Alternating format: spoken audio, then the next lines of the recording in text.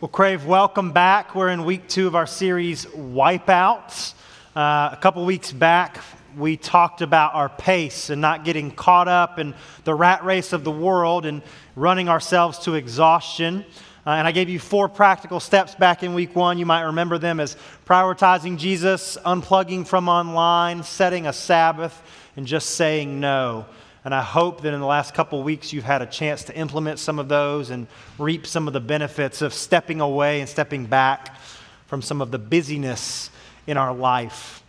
Our theme verse, just to remind you, for this series is Lamentations 3, 22, and 23. We'll put that on the screen for you. I think these verses are worth looking at every week. It says, "The faithful love of the Lord never ends.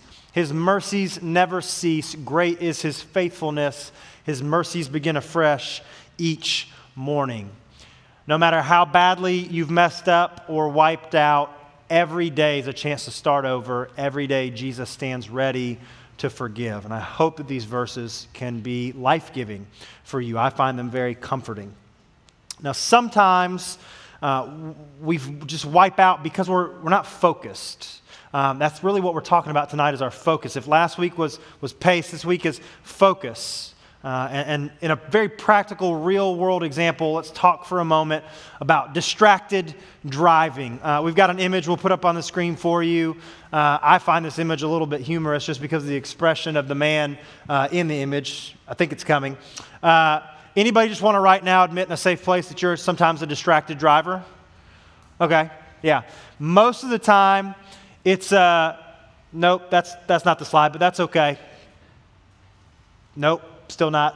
We're looking for a picture, but if you don't have it, that's okay. We can go back to our title slide. Technical stuff is fun. Looking at your phone while you're driving, it's a thing that happens. Nope, that's the next image. We're all over the place. Hey, there it is. You can see this man texting. He says, "Hey, what's up?" as the man in front of him is making a real fun face as he's about to be struck by a motor vehicle. At a stop sign, no less. So that's fun. But 1.6 million accidents every year just from being on your phone. 1.6 million. So your parents might really appreciate me saying this to you, teenagers. Stop being on your phone while you're driving, okay? Oh wow, Mr. Gary's clapping it up back there. I love it. And I say this to you because I'm just as guilty, but here's what I'll say. I'm just looking at it at the stoplight, and then you get honked at by people, and then anyway. We're distracted. We're not paying attention. Our eyes are in the wrong place. That 1.6 million, just from looking at your phone, is about a quarter of all accidents that take place every year in the United States. So we're distracted. Our focus is not where it needs to be. Now, my next example, we can go to that other image of the magician and his assistant. Anybody ever been to a magic show or seen an illusionist in person? Did you just try to figure out how they were doing what they were doing? I got into a bit of a rabbit hole this week. I was going to try to find a video for you, and I just wound up watching over an hour worth of magic tricks online. It was very productive. But you probably know this if you know anything about magic shows, but the lovely assistant is purely there as a distraction, right? They're there to assist with the trick, but mostly they want to get you looking over here while the magic, quote unquote, is happening over here. They're there to divert and distract from what's really taking place. They want to get your focus split, not have you looking in the right direction. And I think life is full of things like that. They want to get you over here, and you have to pay attention to this, and look at this, look at this, look at this, but what really matters is actually over here. So I just want to ask you tonight to consider, where is your focus? Because if you're focused on the wrong things, I do think you may in fact be heading for a wipeout in your life. Now, sometimes the things we're focused on are blatantly sinful, they're wrong. The Bible is very clear. There's no gray area. We don't have to wonder, is this right or wrong? Sometimes we're locked up in sin, and that's not good. That's not right. And I would say to all of us in this place, repent, turn back to Jesus. If you are struggling in sin right now, turn that over to God tonight. There's nothing to stop you from doing so tonight. But other times we get pulled into things and they're not inherently sinful or bad themselves, but what happens is we elevate them outside of where they should be. We put them in a position to where we do worship them. And that is called an idol. Now, we tend to think of idols as something in the Old Testament, like these totem poles that people would bow down and worship. But an idol, and this is your first fill-in tonight, we'll put this on the screen for you. An idol is anything more important to you than God. An idol is anything more important to you than God. That's not even my definition. That's Tim Keller's definition, a pastor far smarter than I am. So, if you elevate something and you focus on something so much that it takes priority and precedent in your life over God, then that is an idol. Now, I want to look to kind of flesh this out a little bit at Hebrews chapter 12, verses 1 and 2. And we'll put them on the screen for you, but these are great verses for what we're talking about tonight. The writer of Hebrews says this, "Therefore, since we are surrounded by such a huge crowd of witnesses to the life of faith, let us strip off every weight that slows us down, especially the sin that so easily trips us up. And let us run with endurance the race God has set before us. We do this by keeping our eyes on Jesus." Again, we're talking tonight about our focus. We want to keep our eyes on Jesus. We want to run the race that God has set before us, not the race that the world tries to trick us into. But what he says here is that we have to take off every weight, anything that might slow us down, especially the sin that so easily entangles. So some of us are caught up in sin. I've already said that tonight. And that needs to go. But don't miss that if sometimes it is something inherently sinful, sometimes it's not. There could be something in your life that's weighing you down that's not by itself inherently bad, but you're too focused on it, you're too caught up in it, and it needs to go. And I don't know what that could be for you, what you're hyper-focused on. It could be a sport. It could be a dating relationship. It could be academics. It could be this big dream you have for your future. It could be your social circle. It could be a video game. It could be a lot of things. But whatever you're focused on that's not God, I just want to submit to you, it's not going to save you. It's not the most important thing in your life, or at least it shouldn't be. We want to keep our eyes on Jesus. So turn with me if you have a Bible. If you don't, we've got some in the back if you want to grab one. We're going to be in Matthew chapter 14 tonight. Matthew 14, 28 through 31. As you turn there or scroll there, I'll set up for you the story that we're going to read. Jesus has sent his disciples on. If you remember in week 1 of this series, we talked about how Jesus would often withdraw. He would spend time alone in the wilderness. He would send the disciples on. And so that's what's happened here. And they're out on the sea, and Jesus is going to show up because there's a storm, and it's bad. Now, you have to keep in mind that some of these disciples are professional fishermen. They had seen storms before. But this one's pretty bad. They were fearing for their lives. There's wind, there's waves, it's craziness, and Jesus shows up walking on the water. And we just move past that sometimes. Yeah, Jesus walked on the water, I get it. This man is defying physics. He is God. He shows up walking on the water, and that's where we pick it up in verse 28. And we can put this on the screen for you if you don't have it. Peter called out to him, "Lord, if it's really you, tell me to come to you walking on the water." "Yes, come," Jesus said. So Peter went over the side of the boat and walked on the water toward Jesus. But when he saw the strong wind and waves, he was terrified and began to sink. "Save me, Lord," he shouted. Jesus immediately reached out and grabbed him. "You have so little faith," Jesus said. "Why did you doubt me?" So Peter joins Jesus in this physics-defying event of walking on water. And as long as he's got his eyes on Jesus, he's fine. Like, the application here, it's pretty simple. You see this. I don't even really have to spell it out for you, but I will. He's looking at Jesus. He's moving towards Jesus. Everything's fine. But what the Bible says is he begins to notice the wind and the waves. And they're big and they're tumultuous, and it's pretty bad out there. And he begins to lose focus on Jesus, and so he begins to sink. And he cries out, and Jesus comes and he rescues him. Sometimes we get so caught up in our circumstances that we stop looking at Jesus.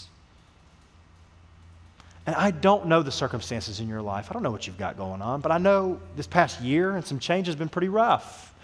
And it's easy to just get bogged down in that, especially with a 24-hour news cycle that just wants to pump that up more and more and more. And we take our eyes off Jesus. Now, here's some good news. Jesus does not say to Peter, "Peter, you stink. You stopped looking at me. Good luck. I hope you can swim." That's not his reaction. When Peter cries out for Jesus to help him, he does. He comes and he pulls him up out of the water. But he does take it as a moment to teach him. He says, "Peter, why did you doubt? Why do you have so little faith? You got so caught up in your circumstances, you lost sight of me. I don't know what the wind and the waves are for you, but I know even if things are calm right now, you're like, my life's going actually pretty good for once. There's not a storm in my life. There's probably one right around the corner. And when that storm comes, you've got to keep your eyes on Jesus. You've got to stay focused on him. The wind and the waves are just circumstances. And your second fill-in tonight is Christ is greater than circumstances. Christ is greater than circumstances. Now, please don't hear what I'm not saying. Okay? I'm not saying, suck it up, buttercup. It's just life. It's just circumstances. This too shall pass. I'm not saying that with that attitude, with that demeanor, with that meanness. I'm not saying that your circumstances aren't real or painful. I'm afraid sometimes we can come into church and walk away with this idea that, well, I can't feel what I feel, and my circumstances, I just have to always put on this face, and everything has to be good because Jesus is alive. And I'm saying, yes, Jesus is alive. That is the ultimate good news. And yet, sometimes life is hard. And that's okay. It's okay if sometimes you feel overwhelmed. It's okay if sometimes your circumstances feel like they're going to swallow you up. But when you feel that, I implore you to keep your eyes on Jesus. Don't let that be your focus. Again, look at this past year. We got so focused on all the negativity around us that you felt that shift within yourself at some point. Early on this past year, David Townsend and I were talking on the phone. And he told me I had to stop watching the news. He said, if anything super important happens, my wife will tell me. But I had to just pull back. And I thought, man, that's a really good idea. But I didn't do it at first. And then I got caught up in the circumstances myself. And at some point I had to stop looking at all of what's going on and start focusing on Jesus. I hope that you'll get that.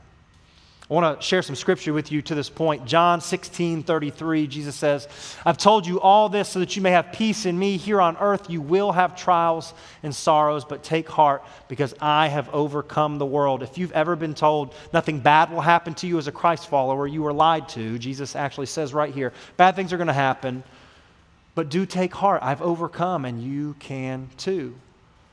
Romans 8:31 says, what shall we say about such wonderful things as these? If God is for us, who can ever be against us? God is for you, not against you. He sees you. He knows you. He loves you. And yes, bad things are going to happen. Yes, there will be wind and waves, but Christ is on your side. The Bible says in other places that he's with us always. Matthew 28:20. 1 John 4:4 says that greater is he who is in you than he who is in the world. Romans 8:37 says that we are more than conquerors through Christ. Like I could go on and on and on, but for sake of time, I hope you'll get it. If you have Jesus, then no circumstance can ultimately overcome you. Doesn't mean it's not hard. Doesn't mean that it's not real. But it does mean that you can focus on Jesus. So again, I just want to ask you, where's your focus? Where is your focus? Now, I want to look at one final passage here. This comes from Luke 10, verses 38 through 42. We'll put it on the screen for you. I'm not going to read it to you. I'm going to summarize what's going on here. Jesus is coming to the home of his friends, Mary, Martha, and Lazarus. Lazarus, who he would raise from the dead. And Mary is sitting at the feet of Jesus. Jesus is probably saying really cool Jesus things, because I imagine that's what he did as Jesus. And she's sitting there just listening, but Martha's over here making dinner. Now, what Martha's doing is not bad, right? If you've ever been invited over for dinner, like somebody has to make dinner. But the problem is, and you can see this in the text, Martha is distracted and she becomes frustrated that Mary's sitting at the feet of Jesus and she's doing all the work. And so she comes to Jesus, she's like, tell Mary to come and do what I'm doing. And she's got some brokenness in her heart. And Jesus gently rebukes her and says, listen, you're distracted by these things. And Mary has found what's better. And I'm not going to take it away from her. Now again, Martha's not doing something evil. She's not out here murdering or selling drugs to children. She's making dinner. But she's allowed dinner to become elevated above Jesus. And she's lost focus. And I just want to ask you to think about what is consuming your focus. What are you so caught up in? Maybe it is something sinful. Repent, turn to Jesus. Maybe it's not something inherently sinful, but you've elevated that idol and you're worshiping it. Repent and turn to Jesus. The last thing I want you to think about, and you can write this, ask yourself, is where is my focus? I've asked you this over and over tonight. But if you were to write that question down, and then maybe even later tonight or sometime this week, you go into that notes section and just be honest and say, hey, my focus is on this, my focus is on that, my focus just honestly isn't where it needs to be. I want to invite you to focus on Jesus. I want to invite you to make him the most important thing about your life and see if it doesn't make a difference, even as you go through difficult circumstances. There's an old hymn that says that we should turn our eyes upon Jesus, look full in his wonderful face. Then the things of earth will grow strangely dim in the light of his glory and grace. If you have no relationship with Jesus and you're here tonight, I just want to invite you to pray and ask God to reveal himself to you. If you do have a relationship with God, but if you're honest, you realize your focus has been on a lot of other things, I just invite you to pray and ask God to help you focus on him. The band's going to sing, and hey, if you want to stand, if you want to sing, that's great. But if you just want to sit and pray and reflect and meditate and talk with God, that's what this time is ultimately for. Let me pray for us. God, we thank you that you call us into relationship with you, that you desire to know us, that we can focus on you because you focused on us. You gave your life that we may have eternal, abundant life. Would you help us to set our eyes on you, to stop getting so caught up and consumed in our circumstances, but to put you first. Would you help us to run with endurance the race that you have set before us by keeping our eyes on you? We love you. Thank you for loving us. God, help us to love you more. It's in Christ's name we pray.